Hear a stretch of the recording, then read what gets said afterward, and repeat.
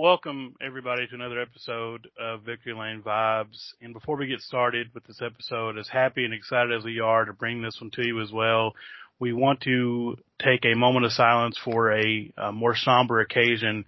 In the last 7 days, the last week, the racing community has suffered two tremendous losses across different disciplines. More recently, with the Formula Regional European Championship driver, Delano Van Hoff, who died at a crash at Spa over the course of the weekend. And a little bit more further back than that, Chandra Johnson, wife of seven-time NASCAR Cup Series Jimmy Johnson, tragically lost her parents and nephew as well in an incident. We would just like to extend our condolences, our thoughts and prayers to the family, and just have a moment of silence to remember them.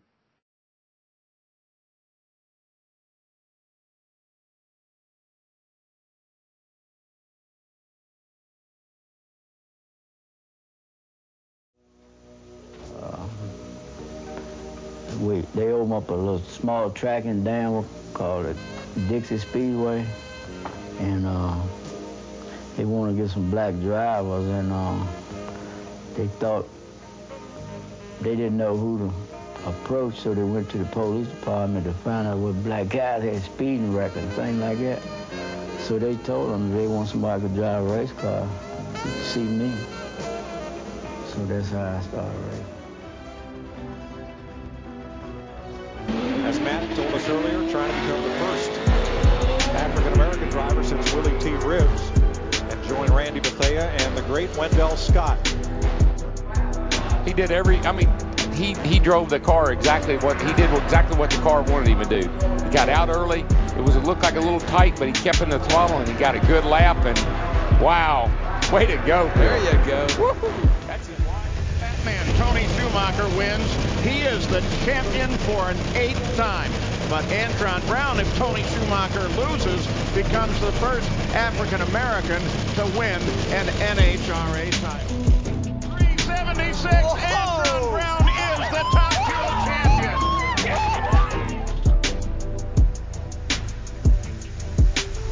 These need to be the best 7 laps of Darrell Wallace Jr.'s life. That was a good first part of it right there. Turn number 4. Darrell Wallace Jr. is going to get his first win in the Camping World Truck Series. His final time through 3 and 4. He's going to do it. Bubba Wallace wins at Kansas. Ready. What they gonna say now, baby? Let's go! Record is equals. Lewis Hamilton wins the Turkish Grand Prix and is a 7-time champion of the world. Get in there, Lewis. What a way to do it, mate. What a way to win your 7th world title.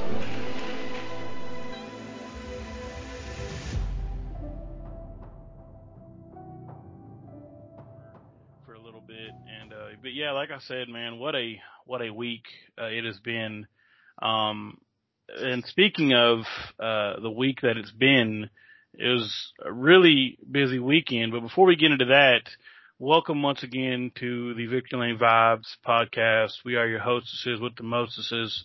Obviously, I'm Carl, and tonight we have another full lineup for you. And I'll go ahead and let everybody just say hey to you there. And we have another new member. That's the joy of us starting off as we get new people in all the time. So I'll let everybody go around and just say, hey, what's up? And then we'll kind of dive into some other stuff here. I'll go first.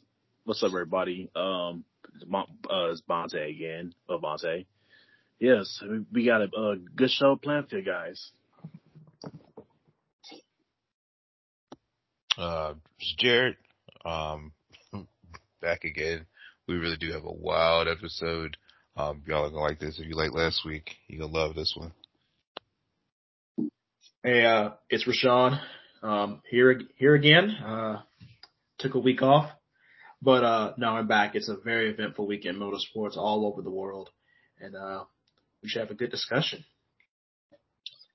Hello, everybody. My name is Jamal. I am new to the podcast, obviously, and I hope to be back sooner than later. Just a little quick info about myself as a quick introduction. I'm 27 years old, live in the city of Chicago, and been an avid motorsports fan for like the past 20 years. So I'm excited, and I hope you guys all enjoy the podcast.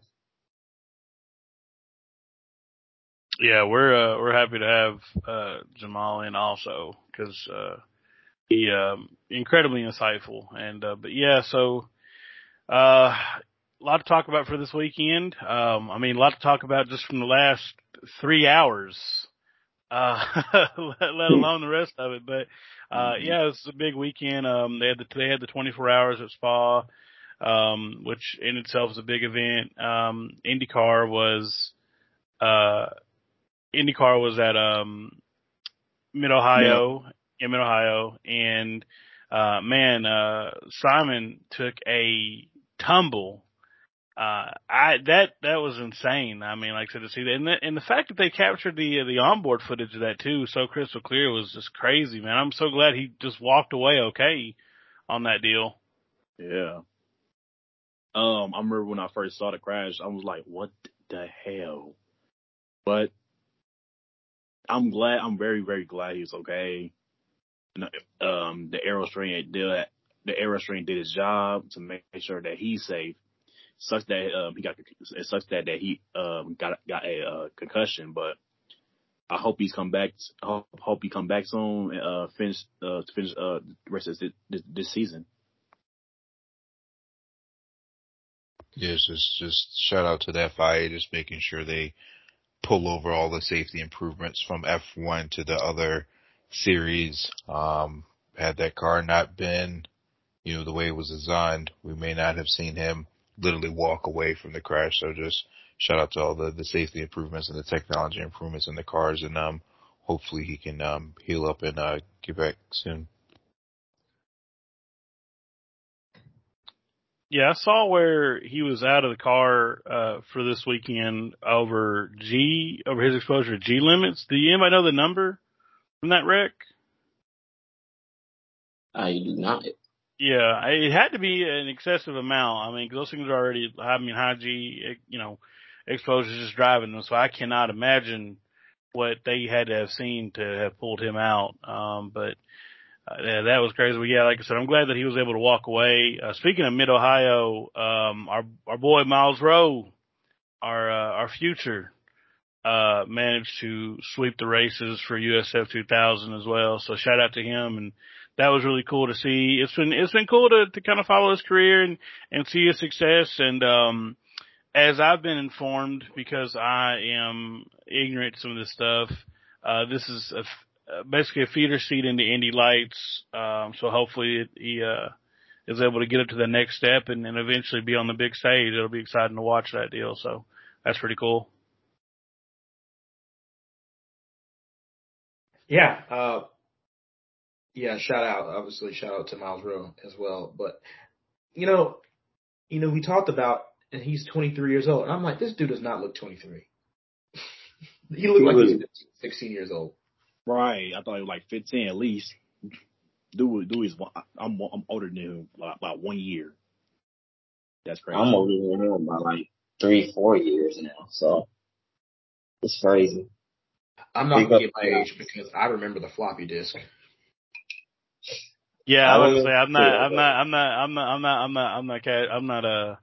I'm not falling for the bait there. We're not talking about. Yeah, I really thought he was like a teenager or something. To see he was 23, I was like, man, that's crazy. But hey, like I said, man, Josh Berry we talked last week, he's in his 30s and he's just now landing a full-time Cup ride. So, maybe the youth movement is over. I don't know.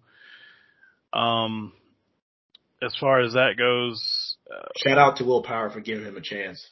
Yeah, absolutely. Yeah, definitely shout out to Will Power. Seeing Will's emotion with Miles in victory lane was honestly just really awesome and heartwarming to see. Will Power is the GOAT. Great dude. He said, "Go hug your mama first." Yeah, I saw that. That's what you guys were talking about a minute ago there. Yeah, that was great. That was a great moment. A lot of great moments from this weekend. Obviously a huge elephant in the room coming up. Anything else from this weekend we want to talk about before we dive into that? Alex Palou has been killing it this season.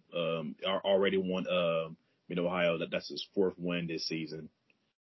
That dude can drive. Yeah, he's getting a chip for sure. There's no two ways about it, man. That's cool. And then I also saw that Tony Kanaan is getting to stay on McLaren as an advisor, or Arrow McLaren rather.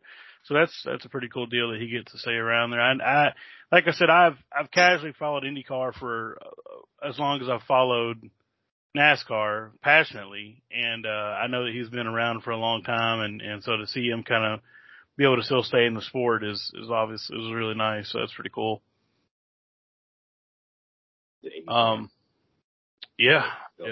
I'll go. What'd you say? No, I was saying the Indy 500 champ goated. Absolutely. If there's nothing else, I wonder where we even start talking about this iceberg of a weekend. I don't know. I mean, I guess let's just say this. Let's rewind the clocks back to Friday. Did you think Friday or even Thursday, because it's Sunday night right now, did you think on Thursday that this was going to go the way that it did with this big event with NASCAR at Chicago? Yes and no. Yes. Simply yes. Okay. I'm going to tell you why. I got faith in Chicago. I got faith in this road course. I have faith that NASCAR is going to do a great job, and they did. Even though they had a little issues with the rain delays and stuff, they had a little issues with some people coming the road course late at night. But off topic, what I'm trying to say is NASCAR did do a great job, and I really really hope they come back next year, because your boy may go. Okay, well, as a Chicago native, I'm going to give my answer why yes and no. I thought this weekend was going to be the way it was. Yes, for the on-track racing product, I knew we was going to get something special, like we ended up getting. First-time track, tight course. It's in the streets of Chicago. It's nothing that's never been done before in Chicago, street course, period. But what I didn't expect was not getting the Xfinity race going in all the way, in that I didn't expect a huge rain delay. Even as a Chicago native, I knew July we really had really bad rain here in Chicago. It's like very terrible. But I didn't realize that Mother Nature decided, you know what? Let's just flood basically the city and the track for a good couple of hours. But overall, I am very happy with the way everything turned out. I hope they come back next year because, of course, this 3-year contract, this huge talks just in the industry, period, that it might just be a one and done deal. That's how everything is put together with the old mayor and we have the new mayor coming in. But I feel like this weekend is pretty successful. Yeah, that's really about it. So hopefully they come back next year. Hopefully I'll actually be able to go. Yeah, I just wanted to say this. Thank you, NASCAR, for not giving up hope after they made an unprecedented decision to end the Xfinity race before it got to the halfway point or the end of stage 2. Glad they held out. Glad they allowed it to do everything they could for a cup race, because, man, I don't think I would have wanted that race in the daylight. Just the parody of driving in the wet, the track drying, the pit strategy, NASCAR making the decision to shorten the race. It was fantastic. Just that in itself needs us to come back. Like we haven't even gotten to who won, but just off the strength of them knowing they did the right thing and running the race. A1 job. Bravo. Bravo, bravo, bravo. Next year. I thought the racing product, it was a fantastic race. And I'll explain why. The race had really a little bit of everything. You had really just good quality racecraft. They were really hustling around the course. The course was racy. The conditions, whether dry and wet, and the strategies that went with that. Also, the variance of the course itself, asphalt and concrete. It provided a real challenge for the races, and you could tell it was a challenge for the drivers. You could see how the cars, the cars just making the most basic turns, you see how unsettled the rear ends were when they were trying to put the power down. They were being very finesse and stuff like that. But then you also had the absurdity. So you had a degree of absurdity because at the end of the day, we also want to be entertained, right? There's, people want to see kind of, they want to see something insane. And you want to see basically the parking lot incident where all the cars bunch up. It's just funny. It's funny to look at, it's just kind of cool to see because it's kind of, off the wall, it's an off the wall thing, but you didn't come away really looking at drivers saying they're incompetent. It was, you just took it for what it was. And that kind of makes it nice. And because of the road course, we had no stage cautions. You had natural cautions, but not too many. And natural cautions, even almost kind of, it was close to the end of the stage, so almost simulated the stage caution too. So it had everything, but not too much of everything. It was very varied. And then you had the great run at the end. It was just a great racing product all around. One of the better ones of the season. Yeah, there are a few times in sports where you just get a perfect storm and you just get, a fantastic situation that probably may not have happened to begin with. But yeah, Thursday, when the truck started showing up and stuff like that in Chicago, I was incredibly nervous about it. I was just, because you didn't know. There was no precedent set. No one knew how this was going to go. What I love to see, despite some interactions on social media, that the fan reception, first and foremost, was great. I have been to a race that it has been a downpour in.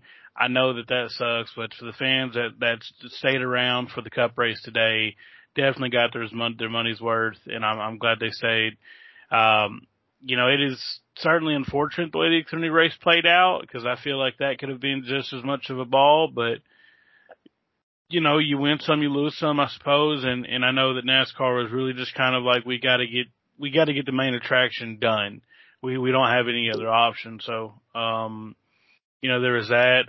Just the media surrounding it, the events, the Bubba's Block Party, all that stuff. This truly was, a success, I think, in my eyes. And this is coming from somebody who 6 months ago, 3 months ago, a week ago was uncertain about what was really going to come of this. So, I really do hope that we get invited back next year and they can make this work next year because I think it was an awesome, awesome deal all the way around. And I want to give a shout out to specifically the sanctioning body because, and here's kind of unfortunate, but there was a lot of, hope about the race, and I'm really talking about within the industry, but there was a very sizable amount of pessimism and doubt, particularly on the weekend.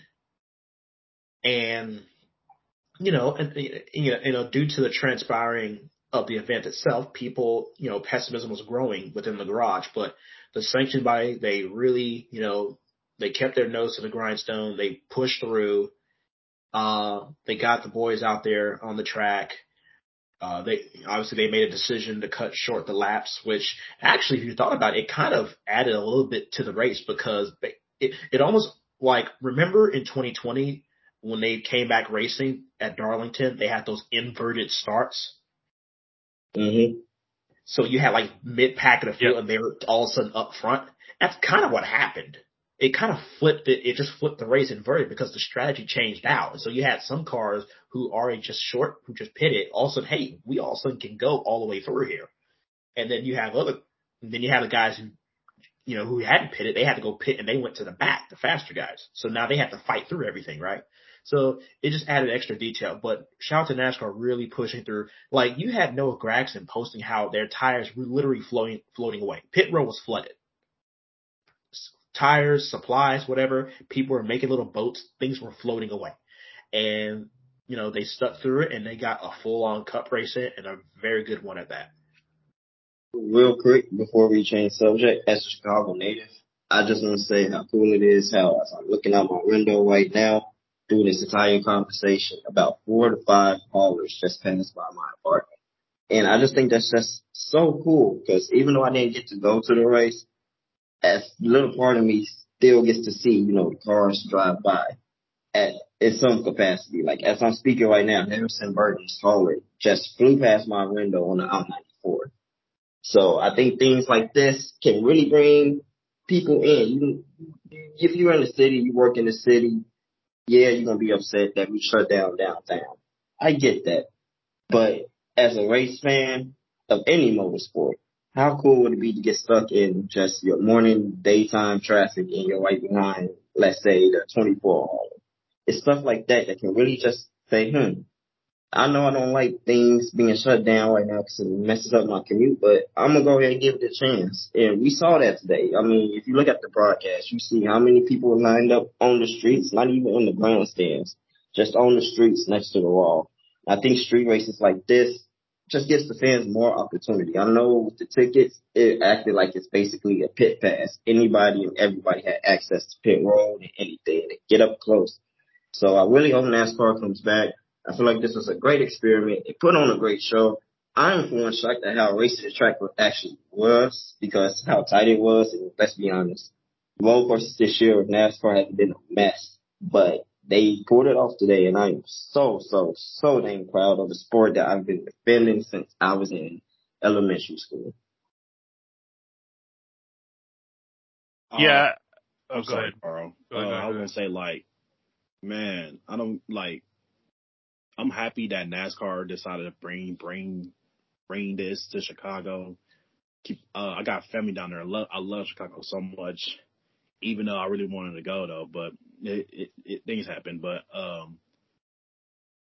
even though that rain delays happened, like it was bad, but like they still got through it. The racing was fantastic. Even though my boys didn't do well, but they fought though. But like, my point is successful, very very successful, and I really hope NASCAR could come back next year and do this all again. Because what a moment that we get to experience, and not only that, the pictures that people taking during the race was fantastic. So yeah, love that. Yeah, absolutely. I got two things to say here. But before that, I absolutely want this race to come back next year. I hope that they work it out.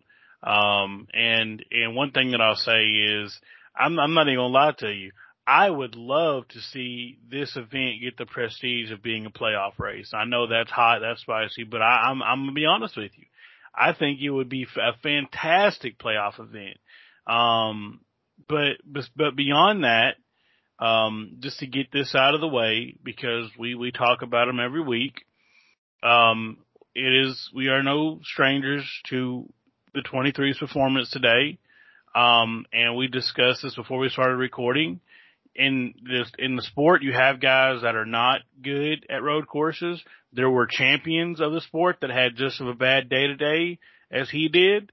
And you learn from it and you move on, and that's all usually said about it. I mean, he has proven that he has a talent to belong in the Cup Series. Today was just a bad day.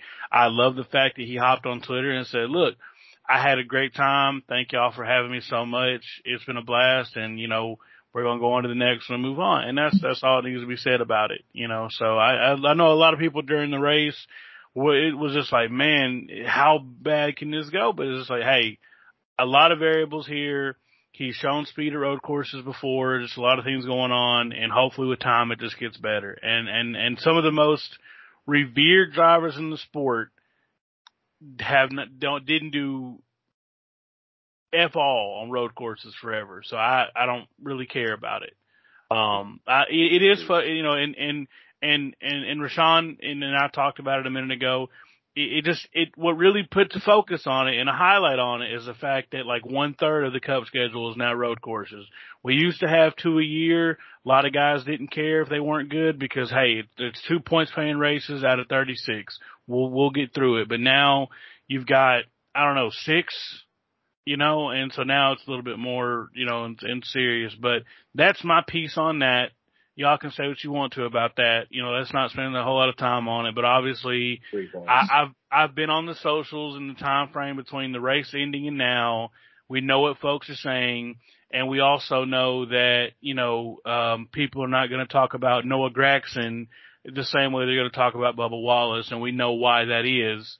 So so now that it's out there, we can move on from that. But y'all say whatever you got to say about that. I will say real quick to that point, it took Jimmy Johnson, 7, 8 years in the Cup Series before he was even somewhat confident at the road courses. And he had Jeff Gordon, who was the road course king during our generation growing up as a teammate, as a car owner. So, and he only has one win. Right. Bubba has been, 6, 7 years in the Cup Series now, about 20 road course races under his belt. I'm not really worried, but people can say what they want to say, but the proof is in the pudding. A lot of our legends of the sport have been terrible at road courses, so as long as he performs on those ovals, that's all really that matters to me. Right. Because I'm gonna say this: Bubba got a top 5 and a top 10. I'm grateful because of that. He's trying his hardest, and eventually it's gonna get better, in my opinion. So Bubba is doing fine. Nothing wrong with him. I'm gonna need people had the same more energy to other drivers. That's all I'm gonna say. I'm just gonna say that obviously he needs to be better, and unfortunately, the way the schedule's composed, we can't just write him off and be like, oh, well, it is what it is. As long as he performs well on the ovals, blah, blah, blah, blah, blah. Because it takes too much of the schedule. And those are 6 races where you just write off, say, hey, I'm not that great. If you're in a playoff battle picture, which he is, he's only 9 points above Ty Gibbs, who just entered 16th. You can't just write him off, because those are races where other drivers are looking at you saying, oh, we know this guy isn't that good there. This is our chance to get some points off him.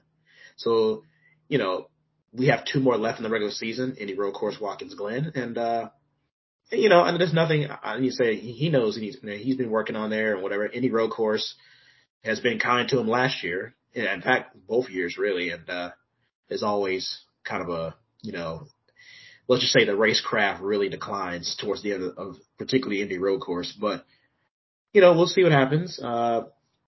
There's some time in interim. Obviously, with other tracks he can be successful and win on. That's great. And but yeah, you got to be better on those, because if he was even a little bit better on the road course in previous years, he probably would already have a playoff appearance in his career at this point. And that's just the truth, I think. I can just jump in and just say the reason why there's going to be more people coming at Bubba is mainly, you can bring performance into it, but it's just because of the expectations of that team. For a while, the beginning of Bubba's career, he was with RPM, really didn't expect much. He got a top 10, cool. He got a top 5, great. That was turned the season around. When how this deal came about, everybody already knows. It's just the expectations are there.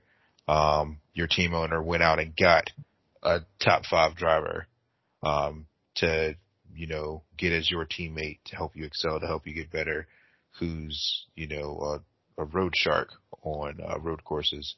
Now, granted, Tyler had some issues today, but, they made that decision to help Bubba, not necessarily to poach Tyler. So I feel like that's why there are going to be some naysayers, and so there are going to be some doubters on social media.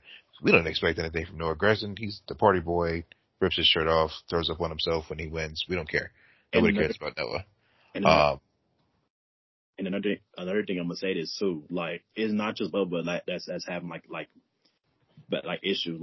Tyler Reddick also, him and Bubba, the whole team had a rough month. So it's not just a Bubba issue. The whole team had a rough month. Both of them, will get back and bounce back. Of course, they got this. You go ahead, Jared. Yeah, just it's not just a McDonald's versus Wendy's thing. It's just people don't have any expectations from Noah. They don't have any expectations from Legacy. Now next year when Legacy changes manufacturers, then they'll start putting some eyes on them and saying, what are you going to do with this move that you made to make yourself instantly more competitive overnight? But all Bubba can do is just read the criticisms he wants to or not. Just hone in and focus for next week. To everybody's point, the schedule changed to make this calendar year more road course heavy just because the car better suits that. And, we threw a loop in it, put the street course on here, but, he did what he had to do today thanks to attrition. SVG getting a dub. He minimized, the points damage in, the standings, which is all that they really probably wanted to accomplish coming into this weekend. So, now it's back to normal. I'm sure that everybody's at the shop getting the Atlanta cars ready, and, we'll see what song we sing next week. Yeah, I'm confident about next week. I'm excited for next week. So kind of backpedaling a little bit to the race that we just finished. Really cool fact that, and Lonte pointed this out, but the car that won tonight with SVG, was the car that Daniel Suarez won at Sonoma with last year. So that's pretty cool. But, little snippet. But what I was going to say was, I have to apologize for the Cole Custer slander last week, I guess. Don't apologize for that to the ice cream man. He got to Mickey Mouse win too. We ain't focused on respect towards him though. The slander's still there. He got a Mickey Mouse win. No, I'm gonna say this though. We ain't worried about Cole Custer. We celebrate SPG tonight, boys. Yeah, absolutely. Man, look, Xfinity race didn't happen. That's unfortunate. I was super excited for Brad Perez to have another start. We just talked about him last week. Once again, shout out Brad. We all love Brad. I don't know. I don't think he's talked about when his next start is, but, hopefully he gets to run, Indy in a couple weeks. That'll be cool. Or, I don't know, maybe even Mid-Ohio next, because the trucks go to Mid-Ohio next week, right? Yeah. I think so. Okay. But, yeah, shout out Brad. Actually, Xfinity race, they kind of sat on their thumbs about that, and it was kind of an embarrassment a little bit, but all that led up to a race that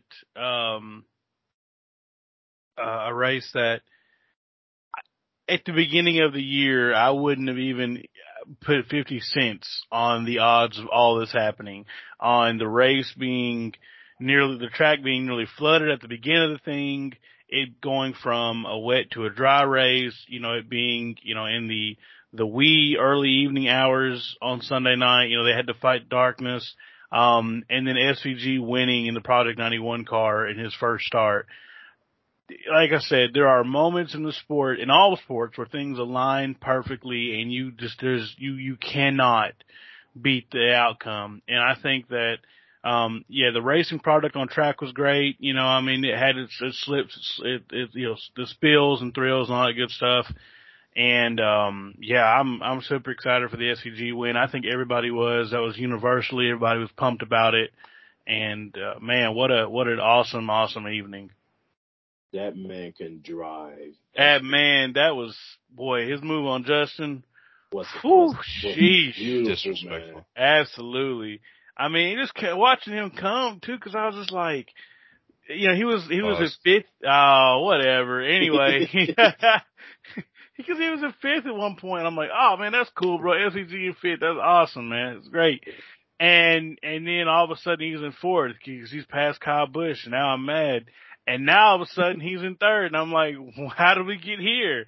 And through all of it, through restarts, all that stuff, he put it to the wood on them. And man, that was this is a race that'll stick with me for a very long time. There are certain races in my head that stick out with me. 07 500, Kansas last year, this one. Certain races. This is always going to stick out to me. This is one of those moments in the sports history. Definitely Dega 2021, the fall race too. Can't forget about that. Yeah, for sure. But man, what a dang race, especially SVG. That man is him. He is him. A 3-time Supercars champion, over 80 wins. That man know how to drive. And this, and I in my mind, I wanted him to win, of course, because he's no surprise road courses, but did I actually think that he was, but I didn't really think that he was really going to win. I'm like, what? He actually did it. That man put the foot down on Chase Elliott and Justin Haley. He was not playing.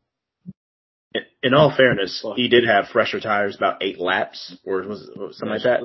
But no, nothing taken away from him. It was a fantastic drive, fantastic performance. He's also he won the Bathurst 1000 twice with Garth Tander as his co-driver. Shout out to Garth, awesome driver.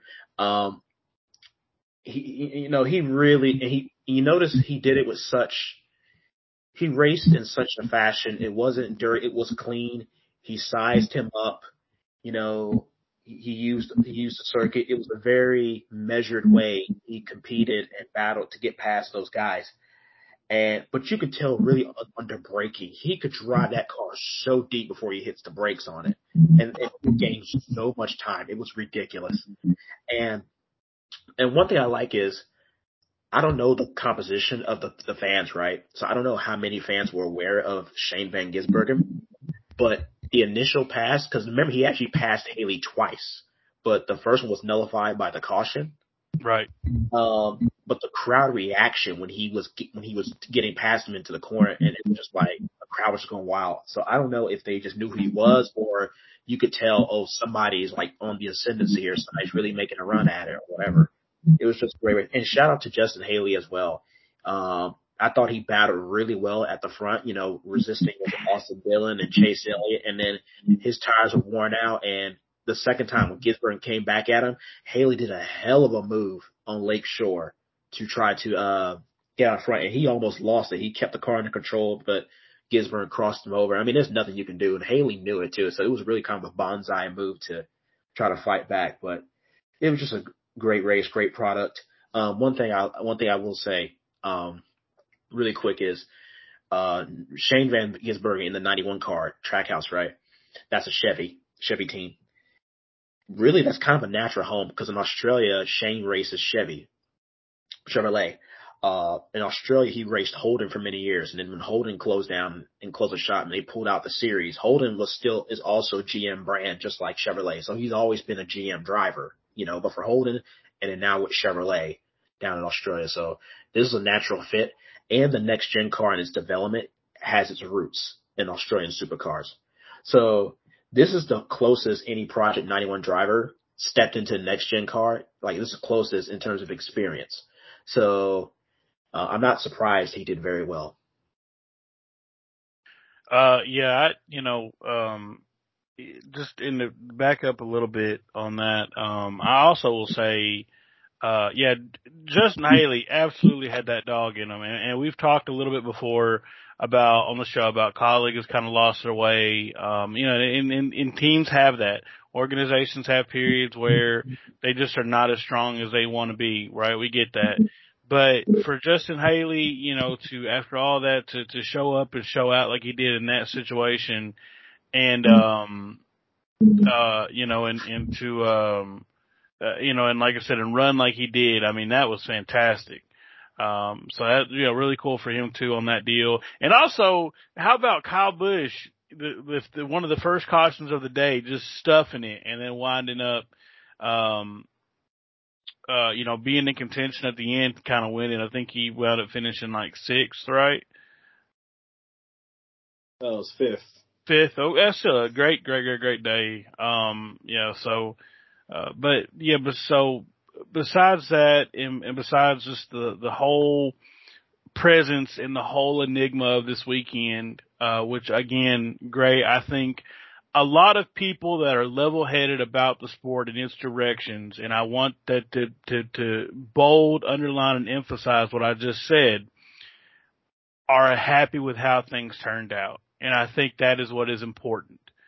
But to speak to what Rashawn was saying about the Project 91, and well, actually, Jamal, you got something? Yeah, I was just gonna say, I'm not really surprised how well SVG did today. Van Gisbergen, he is him. He is Timothy. Whatever terms you want to use. If you look at his record in the Supercar series, he is one of the best. even when he had the competition with Scott McLaughlin over there. He was always like, there was always those two battling for wins. And with how close the supercars are to Gen 7 is nowadays, I really wasn't shocked that he came out right off the truck in practice. He had pace. He almost won the pole. So I'm not really shocked about his performance, but I will say the one who shocked me the most today was Justin Haley. Just because how that fight he put up on those, what, I think it was about 16 lap hold times, I believe the broadcast said. I'm not really sure it's around that range, but he put up one heck of a fight. So definitely shout out to Justin, but I'm not surprised SVG did what he did today. I'm super proud of him. I know the track out guys are proud. So it was just one heck of a race. I'm really excited. I really hope NASCAR comes back. Yeah, I mean, just shout out to SVG for making all of the naysayers be quiet, gave us a race that we're going to talk about through the end of the season. He did a masterful job getting back through the field, even on the fresher tires that he had. Shout out to Justin Haley. I mean, we haven't seen him with a great run like this, I think, since he won in Daytona. But I mean, like, you just know how fast he is, the way that he just got past Chase so effortlessly. I knew he was going to win the race. Like, Chase didn't even put up a fight. But the reason why I say thank you, SVG, for two things is one, the underdog won. He's an underdog because he's not a full-time Cup regular. Obviously, he has tons of accolades and successes to his own right. But for him to come in, jump in, and win in a very foreign product, amazing job. And then the second thing I say, shout out to SVG for, all the teams are going to be drooling over his SMT data, trying to figure out how in the world that man was almost 2 seconds faster per lap. Than Almost everyone. 2 seconds faster than everybody else in traffic when that car loves fresh air. It doesn't make any sense. It doesn't make any sense. But yeah, the NASCAR, I hate it for the people who, wanted to see the musical acts that they had set up. Hated to see, the people that got inadvertently dispersed from the venue on yesterday because of the lightning. Thankful everybody stayed around. Thankful it had a great crowd. Thankful that, it lived up to the hype. I think it surpassed the hype for me personally. And NASCAR in the city of Chicago would be foolish if we don't run this back next year.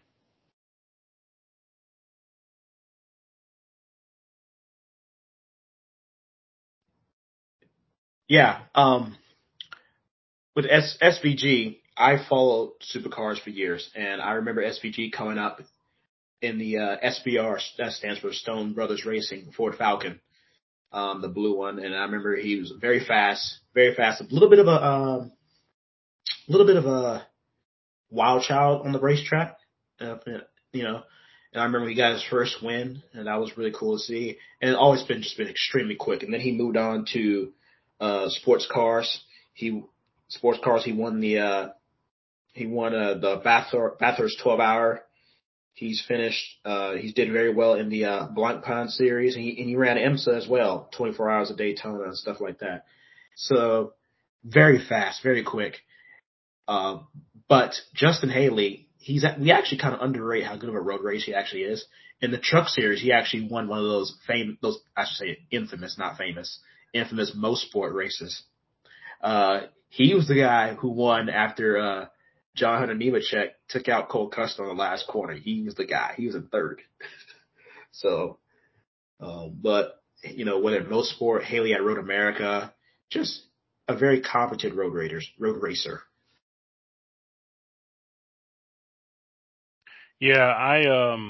Justin Haley is extremely talented, and he has certainly put in the work to get to where he's at now. I'm not disputing that, and nobody else should. One thing I wanted to mention at the top of the show that I forgot to is that I just randomly had Twitter on my desktop opened up, and to see like NASCAR just trending on its own, I think is really, really, really cool. And I think that there is definitely a really big impact from this.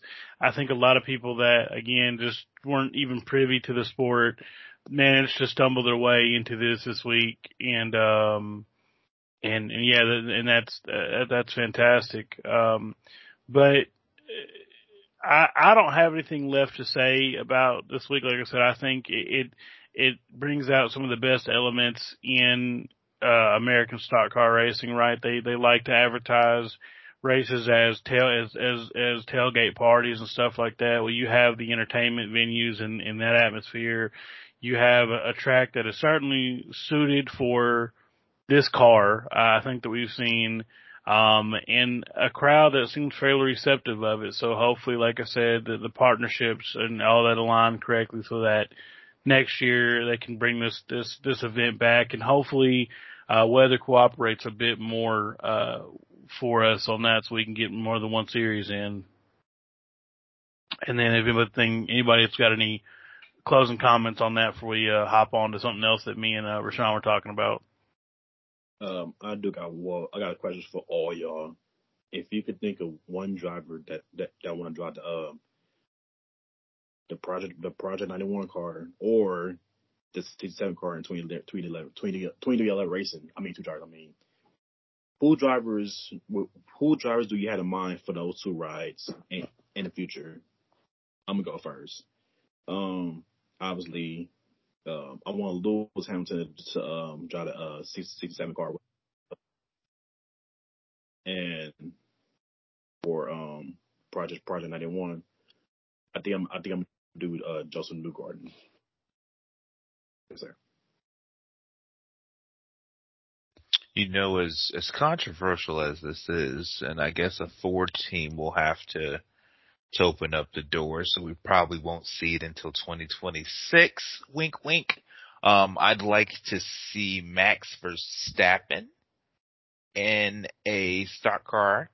And then obviously we could pick Lewis for the 67, but just with Ford's upcoming partnership with Red Bull and F1, I'd like for that to open a door for Max to see if he can run away or at least run with the Cup guys in this Gen 7 car. Well, my question, Monte, would have to be the Vander Linden brothers. They are Kevin and Sheldon Vander Linden are very two accomplished GT3 racers. And I just want to see how they would get along in the Cup Series, whether it's a Project 91, the Trackhouse, or the 67 with 2311. I just want to see how they go. They've won the Nürburgring 24 hours multiple times. They've won Spa 24, Bathurst 24. Any big GT3 endurance race you can name, one of the Vander Linden brothers has won it. So I would like to see how they would fare in the Cup Series. Man, that's a hard toss. 'Cause yeah, I don't want to say Lewis Hamilton, but I'm gonna say Lewis Hamilton. I think it would be really cool for the 91. But I mean, unfortunately, there's not a Ford team that participates in this because my other choice would be Scotty Mack. Let me back this up a little bit. You know who I would really love to see in either one of those entries? I would love to see Ambrose get another shot. I think that these cars were really suited for him, and it's good equipment. I think that'd be really cool to see, but I doubt it would ever happen. So yeah, I'd have to say either Marcus Ambrose to come back. I understand that he's a former driver, but he's been away for so long. It'd be cool, but either him or Scotty Mack would be my two choices on that.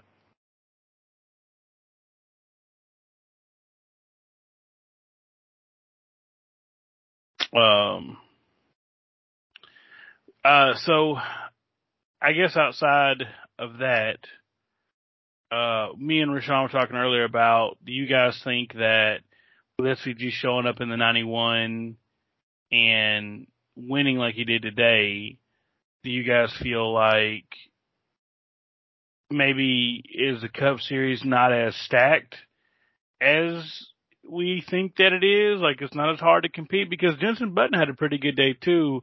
Or was this just a one-off or what? And so you guys can give your thoughts on that. I mean, to me, I feel like this opens up a door of conversation. SVG was quoted in his post-race interview saying the top 10 guys in V8 supercars can probably do the same thing he did. NASCAR wants to get their growth back, grow the sport more. I have a Clash idea. Top 10 in points, us, top 10 in points, them, put it in the Daytona road course and as a part of Speed Weeks, and let's put the money where the mouth is. Put $2 million up for the winner or the winning team if you want to do it like Forza style. And just see. I think competition breeds competition. Like I said on our earlier topic, I truly think that all the engineers are gonna unpack SVG's data from this race just to see where are they missing to have that much speed in their own cars. And we're probably gonna get a much better Indy road course race because of today. So I say line them up. Jared, you make that point, what Shane said, and that was oof, that's rough. Because the top 10, if I recall correctly, I don't have the list in front of me, but I'm trying to think of 10 drivers in the supercars who I think probably could do well. One name has already been thrown around before. He's actually already visited the States with RCR because he has there's interest there. Brody Kostecki, if I recall correctly, he's actually leading the championship. So I fully believe that he could do just exactly what Shane did. So I believe that. There's another guy, Chaz Monster, extremely talented, Bathurst 1000 winner, really awesome. I 100% also think he could do the same thing. Anton De Pasquale, he's pretty decent. Would he do the same thing? I'm not sure. Maybe. Cam Waters, 100%. I think he's definitely talented enough to win. I just named 5 right there. There's Will Davidson. Will Davidson, very good driver. Then there's David Reynolds, also a very good driver. Mark Winterbottom, awesome older guy, very good driver. There's a lot of good drivers in supercars. So based on his statement, and he knows the paddock way better than me, right? So I have no reason to doubt what he said, honestly. Some stick out as more obvious than others, but that just says a lot. I just think that it is if Shane is literally one of the most talented drivers in the world, okay? Everybody talks about Kyle Larson. Shane Van Gisbergen came up here and beat Kyle Larson over the head, in his debut. That's all I'm going to say. But anyways, it does, you think that in a one-off race, you wouldn't let the guy, basically the new boy, come in and just beat you, because what would you do? Destroy. You were destroying. I mean, what are you going to do? He can't get revenge on you. Now, single file restarts did help a lot, right? If it was double file restarts, I don't think we're having this conversation at all. And the fact that this course was new for everybody, so Shane had it was a little bit more equal playing field, but I do think there is a lack of it seemed like they just kind of let him open. And Chase Elliott he mentioned that, it almost felt a little bit embarrassing. Even at the talent level that Shane is, it was a little bit embarrassing for him to come in his first start and win. This is the first time it's been done since, was it 60 years? Yeah, they said it was like 60 years since it last happened. I had the stat up and I just lost it that quick. 60 years. And there's a reason it takes that long, right? So let's turn, I'll let everybody answer. But do we also think that a cup driver could come over to supercars and win on debut? Do you think that would happen? No. No, I don't know. Yeah, I know that they're similar, but I think that,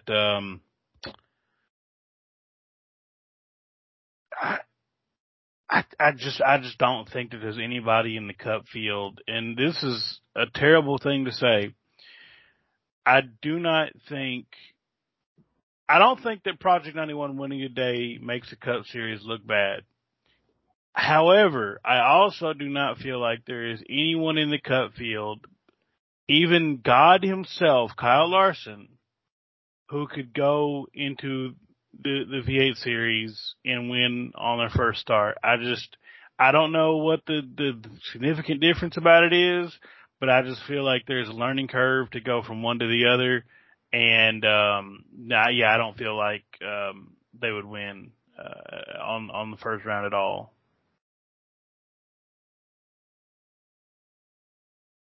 I'm gonna have to agree with Carl. I feel like SVG is a one-time thing with the whole project. 91 thing with them winning today. I mean, SVG is super talented, and he's just very good. He has a lot of street course experience. I feel like he most likely, probably besides McDowell and Umdinger, had the most experience on street courses today. So obviously that was probably a slight advantage. And again, as I said earlier, the Gen 7 and the supercars in Australia are basically like blood cousins at this point. They're so similar but still different. Maybe if where we have to think about who are the best road course races in the Cup Series, I think maybe I would probably say AJ Allmendinger might have a chance if, let's say, he decides to go through Bad First or the Gold Coast race. He might have a chance to win, but I don't see any Cup superstars today going over to Australia for one off and winning. That series is just way too competitive, and they have way more experience than anybody else on those type of tracks.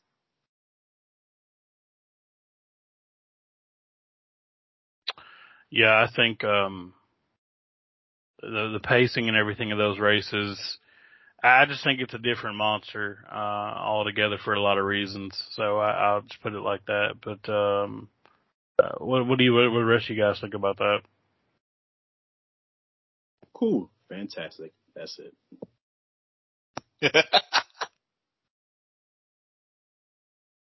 No. Yeah, hey, man. Yeah, I'm cool. Hey, he's still mad about Christopher Bell's stuff in it. No, yeah. Christopher Bell's sold. I'm pissed about that. Oof. Yeah, I am pissed about it. But my boy SVG did bring it home, so I'll say that though. But I just hope that I know I'm probably low, but I'm just saying like I hope like NASCAR can do like more street courses like around like I'll say like Long Beach, Nashville, even Detroit. Unless too much language, I'm sorry. But what I'm trying to say is like if you want to grow the sport more, do that, and then like Bubba's block party, him bringing like us people like us like y'all too, new people to the sport. It makes my day because I want to see my people to have fun in the sport and like yeah. I mean, that you bring up a good point. Like, I know IndyCar does a lot of street courses. Will our cars fit on those courses the way they're designed? Could we run Long Beach? Could we run a Nashville street course? Absolutely. Could we run a Detroit street course? Too wide? Too heavy? Yeah, well, the pedigree is not there for them to run Long Beach in those big ass cars. I'm sorry. Nashville is an interesting subject and concept, and you know what? Maybe we don't go back to Chicago, but maybe we get a Nashville doubleheader in 2024. We get the fairgrounds and we get the Nashville GP. That'd be cool too. Ooh. Maybe St. Pete. Is St. Pete street course wide enough for? I think so. Yeah, I would might say. be. I mean, GT cars, they all run Long Beach. I just don't know that NASCAR stock cars would have the best time there.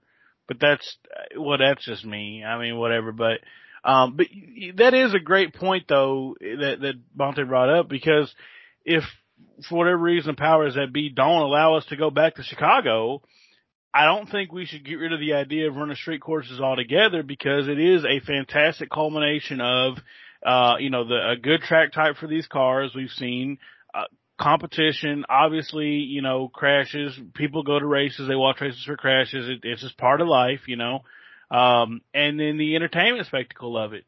I mean, so I think this opens up a whole new avenue. The only thing that I ask, do not oversaturate with it because it worked one time. Don't make this the new part of the new brand. We don't need that. Boom. Do one a year and we're good, you know? I agree with your point, but I think one big thing that's being overlooked is why I think particularly this race was successful in terms of racing product was because NASCAR used single file restarts the whole time. The whole time. And then think of the Indy road course with this, if we had single file restarts, the Indy road course wouldn't have the reputation it has for stock cars. I think there's very little, and they talk about it from time to time, there's very little respect amongst the drivers in the field. And you can nullify that with the single car restart. But yeah, I think there's a place for street course. I think it should only be one race a year because it keeps it special. Hey, they're racing on the street.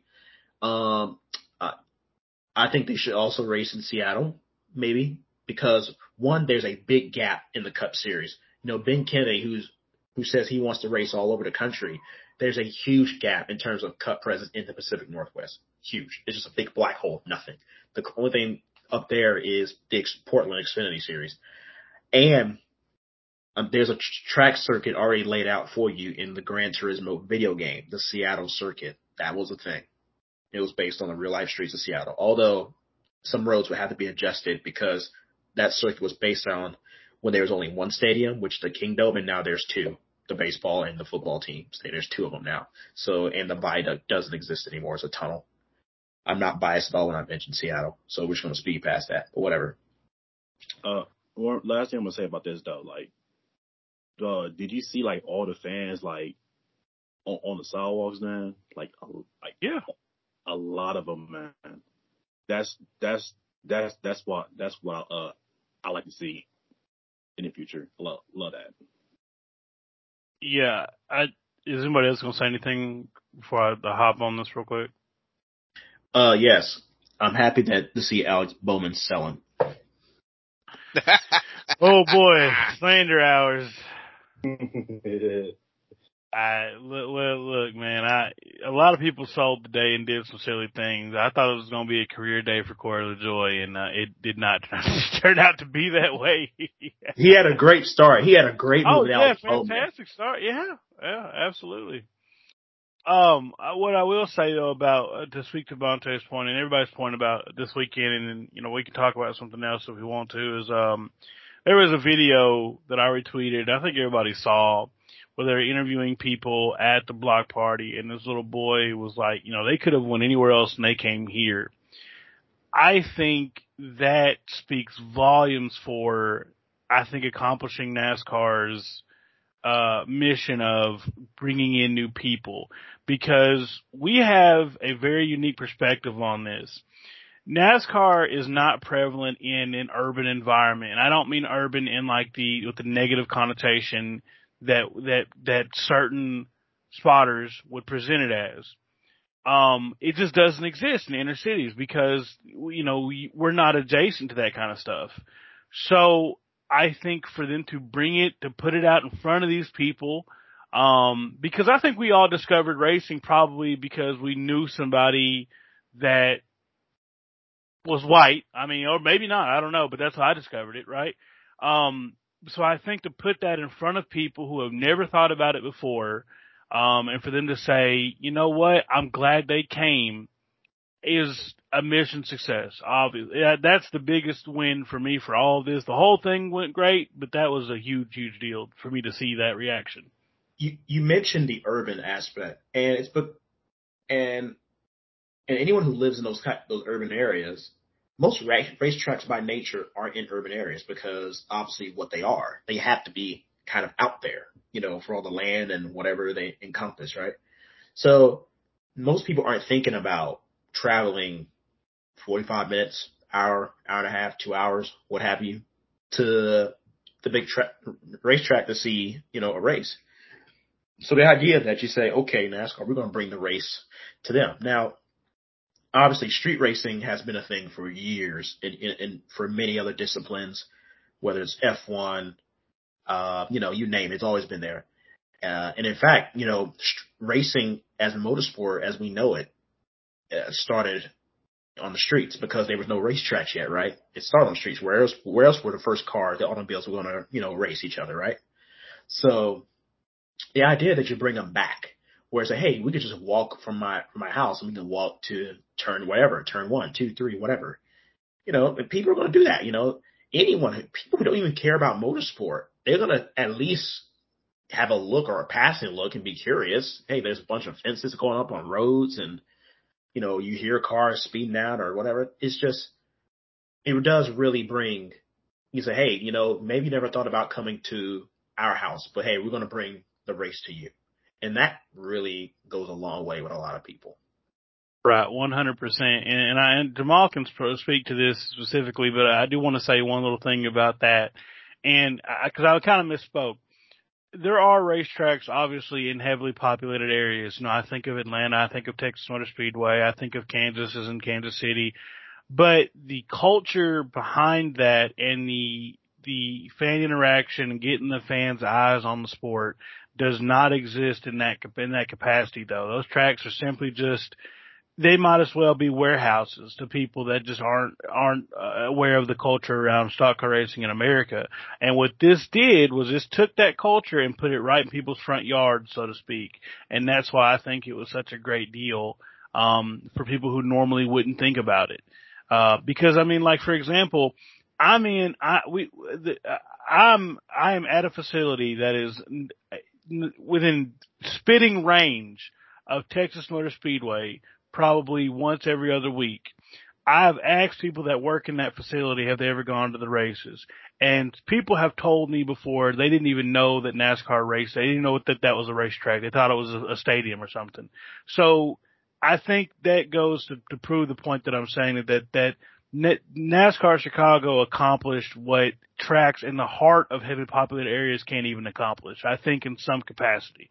And that's all I got to say about that. I have to agree, Carl, because as a kid growing up in Chicago, going through the Chicago public school system, I was basically the only kid that watched NASCAR. And I got a lot of flack, and I mean a lot of flack for watching. Let's be honest, presumably a white man's sport, quote unquote, right? But throughout the entire time since NASCAR announced they were coming to Chicago, since Bubba announced the block party happening at the DuSable Black History Museum, which is actually in a very predominant black neighborhood, I've got nothing but straight DMs from the exact same people who used to make fun of me and make me cry at home for watching NASCAR, DMing me, asking me everything they need to know about NASCAR because they were excited that a race was coming here. So both Bubba's Block Party and NASCAR Chicago definitely knocked it off the park of bringing the race to us and our culture. I just think it's so awesome because this is something I've been dreaming about since basically I started watching NASCAR in '04. I just want to see, people that look like us in the stands or on the track, and they definitely accomplished this. They knocked it out the park. They get a 10 out of 10 for me. And I'm just so happy this event was a success. And again, I pray that both the city of Chicago and NASCAR keep up the deal for their 3-year contract all 3 years, because it was just so awesome and so refreshing having those people who would literally sit down and talk to me like I'm a dog for watching NASCAR over NBA, NFL, and baseball, right? Come up to me or just DM me and ask me everything they need to know. In the clips of the local news I saw those exact same people at Bubba's Block Party. I saw them on the newscast just getting interviewed for being a first-time NASCAR fan coming to Chicago. So if that was NASCAR's goal to get us into the sport more, they knocked it out of the park. Definitely. I agree. Absolutely. Carl, I'm gonna say this last time, and then you could transition. I'm sorry about this, man. Real quick, I was the only kid during middle school and high school that used to watch NASCAR, so obviously. But I didn't really get people didn't really make fun of me. They was actually cool with it. I remember two of my friends that from from middle school, they actually gave me, I'm not even joking. So he gave me 2 Kyle Busch diecasts, M&M's and sneakers, and the other one gave me like a I can't remember the brand, was it Tom's Chips number 42 car? I can't remember, but they knew I was a NASCAR fan. That was hella cool with it. Like obviously Chicago and stuff. So if they in Chicago, I hope they experience what NASCAR is.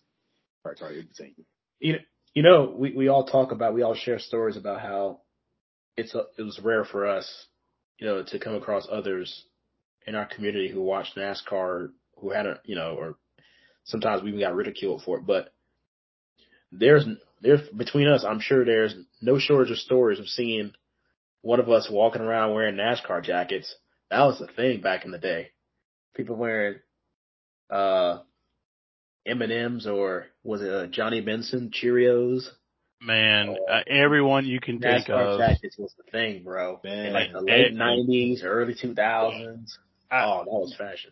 Man, early 2000s, I'm in middle school, I'm in high school, guys are wearing the jackets. It has always been so funny to me, especially in the early 2000s, where, NASCAR had it was like 6 degrees of separation from, urban and rap culture kind of, cause there was acknowledgement there. Dale Jr. had a lot to do with that. And we can dive into that one day, and that'd be a great conversation to talk about. But yeah, I mean, it was always crazy that people would, wear the jackets, know nothing about the sport. And then I know everything about it. People are like, man, Carl, you watch this stuff, don't you? And I'm sure we all have stories like that, and it's so crazy. But, that's what this is about. This is bridging the gap. They know of us, now they know about us. And that is what's important. That is the important part to that. Absolutely. Go ahead. You see people you see videos of Naomi Osaka, the tennis player. She's wearing a Dale Jr. jacket. Russell Westbrook actually went his pregame outfit was wearing a NASCAR jacket going to the stadium for a game. It's just like, we wear the stuff, and NASCAR just like, hey, bring try to be like, hey, how about you come out and see, So I think this was a masterstroke for NASCAR, because you have a bunch of people, they know, exactly as you say, they know of us. They know NASCAR exists. They usually probably think it's no better than a fashion thing. Oh, they make cool Jackson stuff. Okay. Are they going to go to a race? Probably not. So bring the race to them. Yeah, absolutely. Absolutely. And so speaking of, we were talking about, being in urban centers and stuff like that, and packed areas. We're packing up from Chicago. We're going to Hotlanta this weekend. There's the first time this track's going to be at night. I still have not sold on New Atlanta. I don't see why we had to change it at all. I mean, there is, and we don't have a lot of time to put on this, but I will say there is no more present and evident suggestion that NASCAR is really trying to grab ratings from the general fan than turning Atlanta into a super speedway, because Atlanta, through different cut packages, through everything, always produced great racing. And yeah, it needed to be revamped. I mean, not revamped, but repaved, sure, or the surf has done something too. But through 20-something odd years of watching, Atlanta, Texas before they ruined it, Charlotte were all 3D oval tracks that I always look forward to, because they always put on great racing. So, but going to Atlanta, it's a Sunday night race, which is still kind of odd. But I get doing it for temperature, for heat reasons or whatever. I just hope it's not a wreck fest, and I hope Bubba comes out with a good result. And that's it, because other than that, I'm not particularly thrilled about it, but, that's just me being an old crotchety man, I guess. You are. Absolutely, dude. This race will be a race. It will certainly be a race of all time. I'll leave it at that.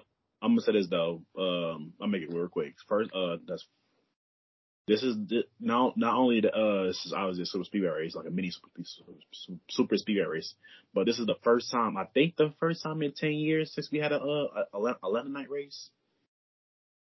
I think. Man, has it been that long? You might be right on that. Yeah, it's been a minute. The last winner was Kyle Busch. The last winner was Kyle Busch. Yeah. and the Gen 6. Never gonna forget. Yeah, I have that diecast. Oh, you lucky. You so lucky. Yeah, or I had it. I don't know if it's, I might still have it. I don't know. Good. But yeah. What were you saying, Rashawn? I was gonna say Okay. even though Bubba had we still don't know what happened in early spring. Hopefully that won't happen. I have full confidence that Bubba's gonna be is gonna do really well next Sunday. Unfortunately, I won't be watching it because I'll be at Six Flags during the time, but I have hope. That might be a better idea. I should join you. Yeah. Hey, you do, man. Yeah. Hey. Atlanta's fucking mid, bro. Yeah, man. It is what it is. I mean, but honestly, I'll never get over the fact that they announced it, that NASCAR announced the new Atlanta with them saying, well, look, trust us, bro. We built the whole deal in iRacing. And that's how they announced that. It's like, man, come on. You got to do better than that. Yeah, like I said, I don't have any thoughts. I mean, Bubba's good at drafting tracks. This race last year, they were off. And then, obviously, this race earlier this year, just wasn't really together there. But the Fords seemed to really have that locked down. The one race out of the year, the Fords seemed to have that deal locked down. So, but like I said, I'd hope it turns out good for them, and that's about it. It'll be cool to see it at night. Maybe that plays a difference into it. I don't know. But, what do the rest of you guys think about it? Yeah, I'm hopeful that with NASCAR having another Sunday night race for strange reason, that it breeds the competition that, we think it is typically at night. The track temperatures are cooler, the cars are more gripped up. Maybe there's some more, parity. Personally, I'd like for them to not run the super speedway package here. Let them run the 1.5 mile package. It's 1.5 miles. Yeah, you built it, air finger quotes, to replicate a super speedway race. But I think the race would be better if you just let them run the normal package. The normal package of 1.5 miles is fantastic. This track having progressive banking should lend it to be fantastic. Just let the cars run the way they're normally supposed to do. But they're going to be nose to tail for the entire race. So hopefully, you qualify up front, you track position. The only way you could really invoke a pit strategy is if there's a all hell break loose wreck and half the field gets bent because somebody doesn't know how to block properly. But we'll see. Hopefully the Toyota guys can get their act together. Everybody and the Toyota camp can score some points and then move forward. What's after Atlanta? I hate to be looking ahead like that, but where we go after? I think I got on my phone. Either Pocono or Michigan. Never mind. New Hampshire. We go to New Hampshire. Oh, yeah, we might have to skip I got high hopes for New Hampshire. Speaking of Toyota, skip that episode. Hold on, real quick, Rashawn. Especially my boy Bell got that dub, and then Bubba finished third, top 5 all day that race. That was the draft scheme. That was the power of the draft scheme. DraftKings scheme. Yeah. Well, DraftKings. I mean, New Hampshire is relatively similar to Gateway in some aspects, and they did have some speed at Gateway. So, again, it's not about doubting if he can do it. It's just what can go wrong to prevent him from doing it. So, there's, it's always looking forward, man. But 8 more weeks. Yeah, what's up? Speaking of, something happened after this race. Actually, if you look at the driver's standings and the playoff standings, all 6 Toyota drivers are in the playoffs right now. If this regular season ended today. Yee. Man. Ty Gibbs got into number 16. Oh, he did? Yeah. Man. He's 9 points behind Bubba now, which is crazy because David Wilson got on radio, Sirius XM interview, and said our goal was 5. And basically he was calling out, but not calling out Bubba specifically. Well, yeah, I mean, I think a win to be from the those 5th because 4 are locked in by winning. So we need a 5th. and to be entirely honest, I think a win from either one of those two is possible in the next 8 weeks and lock all 6 of them in. I mean, it wouldn't surprise me at all. We've got, like I said, we've got Atlanta, you've got Michigan, you've got Pocono, you've got New Hampshire. I don't know what's in between. There's 2 road courses in between those dates, or 1, 2 with Watkins Glen and Indianapolis. There's Bristol. That's all. There's Bristol playoff race. And then you got Daytona in the regular season. In Daytona, yeah. So there's ample opportunity if not to garner enough points to get in, to opportunity for him to win and get in, and they can lock all 6 cars in. So, just got to mitigate the mistakes. But that's it. I'm looking forward to it. I might be able to watch it next. I don't know, But yeah, so that's that. So, any other notes? Everybody looking forward ahead for the week? Well, what I'm looking forward to is technically looking back, the last year of the traditional Atlanta, 2021, where both races were bangers. The spring race was Ryan Blaney, coming back on Kyle Larson. We're not going to get into Kyle Larson's overhyped 2021 season. Yeah, I said it's overhyped. But we're full of controversy, folks. But Ryan Blaney come back. He might have had a little help from Joey Logano. You never know. And then the second race, consequently, it was the Bush and Bush show, where Kurt might have got a little help from his teammate at the time, Ross Chastain. And the track wanted to undress itself. A big piece around the start-finish line broke up and had to repave it. Yeah, I remember that whole ordeal, actually, with the Bush and Bush thing, too, yeah. So, but yeah, honestly, I'll be honest with you, I'm not looking forward to this race at all. I might go to the casino and put in my action. I might. I didn't put any action for today because I had no idea what was going to happen. So, but we'll see. But yeah, that's it for me. Yeah, wrap it up like we always do. Like, comment, share, subscribe, follow us on social. Victory Lane Vibe Podcast, VOV Vibes Podcast on Twitter. We're on Apple. Welcome all of our Apple users. We're streaming on Apple in addition to Spotify. Tell all your friends. Yeah. Come listen to us. Also, you got to say that a second time because Jamal had something to say and you cut him off. So bad. Now as your I stole a pie penalty, you got to say all that again after he finishes. Well, yeah, I just wanted to double back that I have no ambition for the new Atlanta.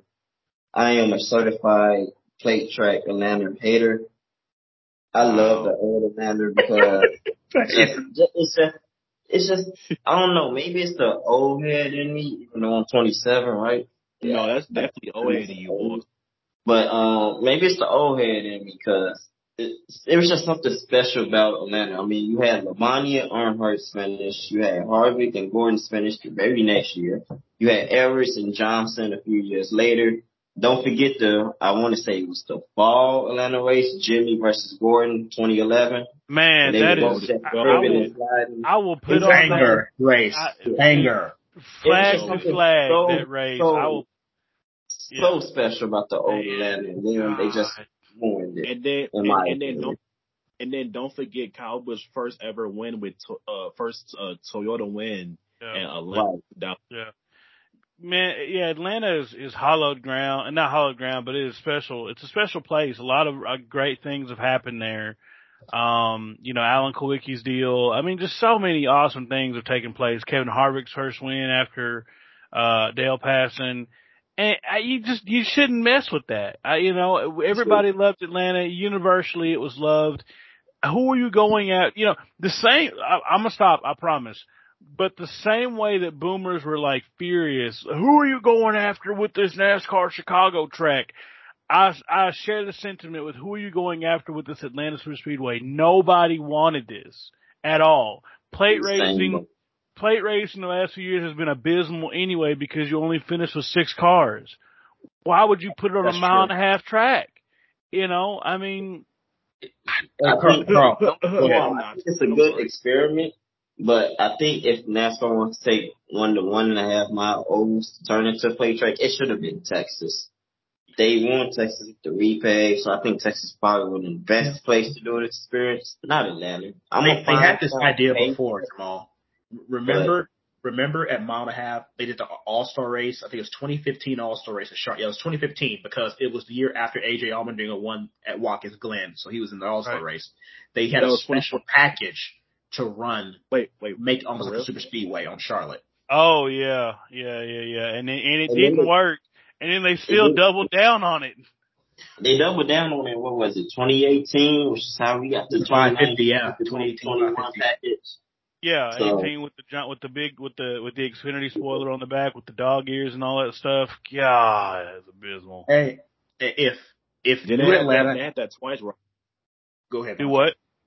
They had that twice right with the spoiler, the Xfinity spoiler. I remember. Yeah, because Larson won with that package in 2019. That was in 19. They did the same thing in 18. I forgot what the difference was, but in 15 they had messed around with that high downforce deal, trying to make tracks like plate races, and it wasn't great. It did not work at all. Yeah, it was horrendous because they tried it at Charlotte for the All-Star, they tried it at Indy, they tried it at Michigan, and all three races just were. So yeah. Hey, Carl, if New Atlanta has 1 million haters, then I am one of them. Absolutely. If they have no haters, then I am one of them. Yeah. Preach on that. I love the track. I don't care. Well, there you go, everybody. There's the key demographic they're going after. No, it's all love, but yes, sir. Anybody got anything else?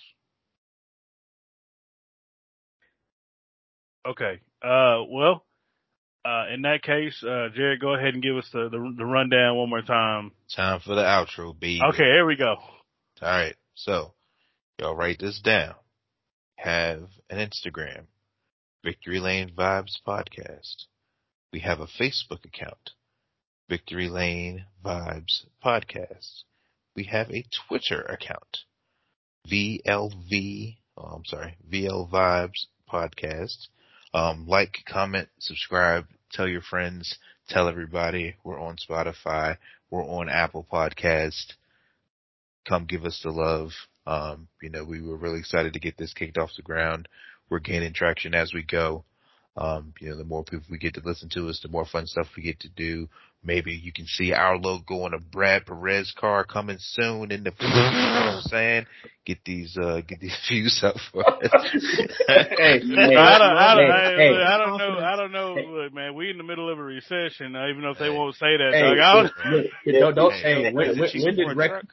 when did recreation get passed in Virginia? Let me know. What year was that?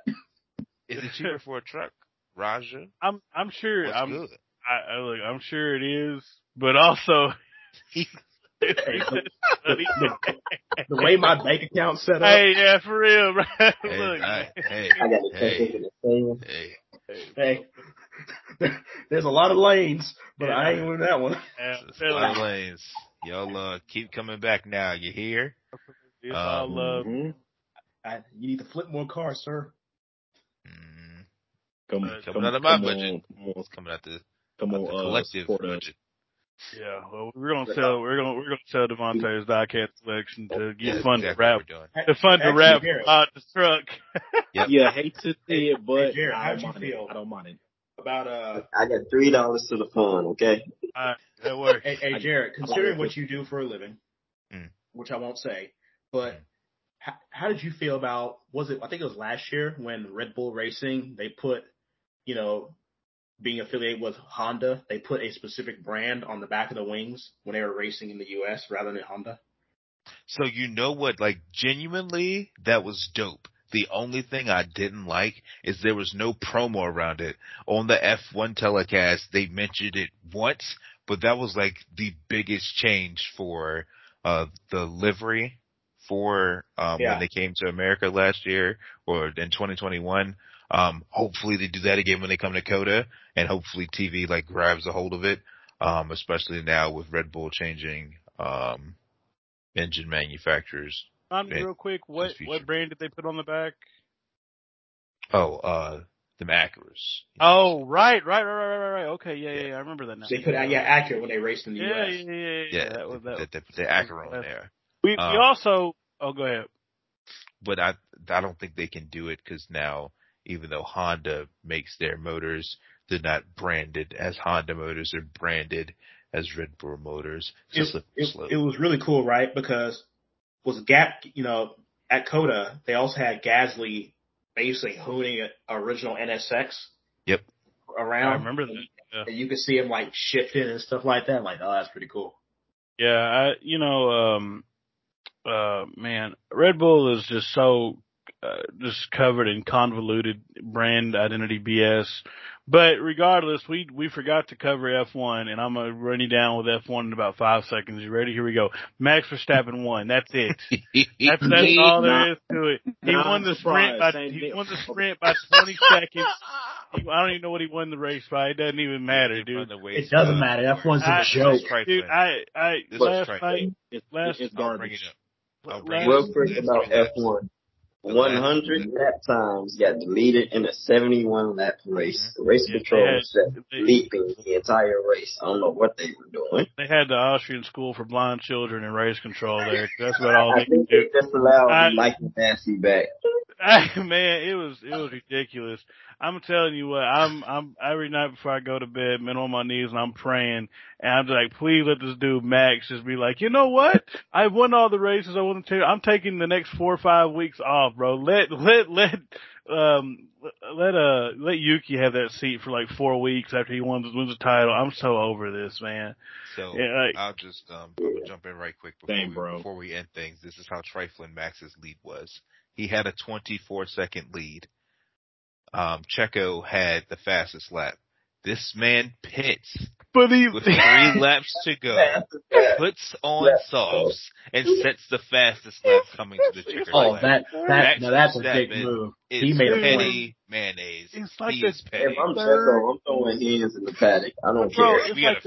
It's like the third time this year that he's done that to him. And it's just like, bro, they just letting it happen, bro. It's just like, me personally, I wouldn't take a level of disrespect. I'm sorry. Me personally, bro, we have to have a conversation. Look, in my opinion, Max wouldn't have won the 21 championship without Checo. He's just treating Checo like dog water. But that's all I'm He wouldn't have won that championship without Michael Massey either. Yeah, that's what's so crazy. Is Sergio showed up to be a teammate in hopes that, like, okay, I'll get recognized for my efforts and get put on an even playing field, and then you rewind to Miami where, like, the whole race they're basically like giving Checo the wrong information so that Max can catch him. Come on, bro. What was it? It was Brazil last year when Max already won the championship. They trying to lock up constructors. Max, let Checo by. Max just ignores them. I already told you guys I'm not doing that. Like, be for real, bro. Hey, and at least Max is fast. Imagine George Russell has the same attitude trying to do that stuff. Like, bro. And that's the end of our show. Oh, yeah. I'm about to say some terrible things. See y'all next week. We love y'all. It's all love. Thank y'all so much for giving us a chance. And we'll talk to y'all post Atlanta. Have a good one. Peace.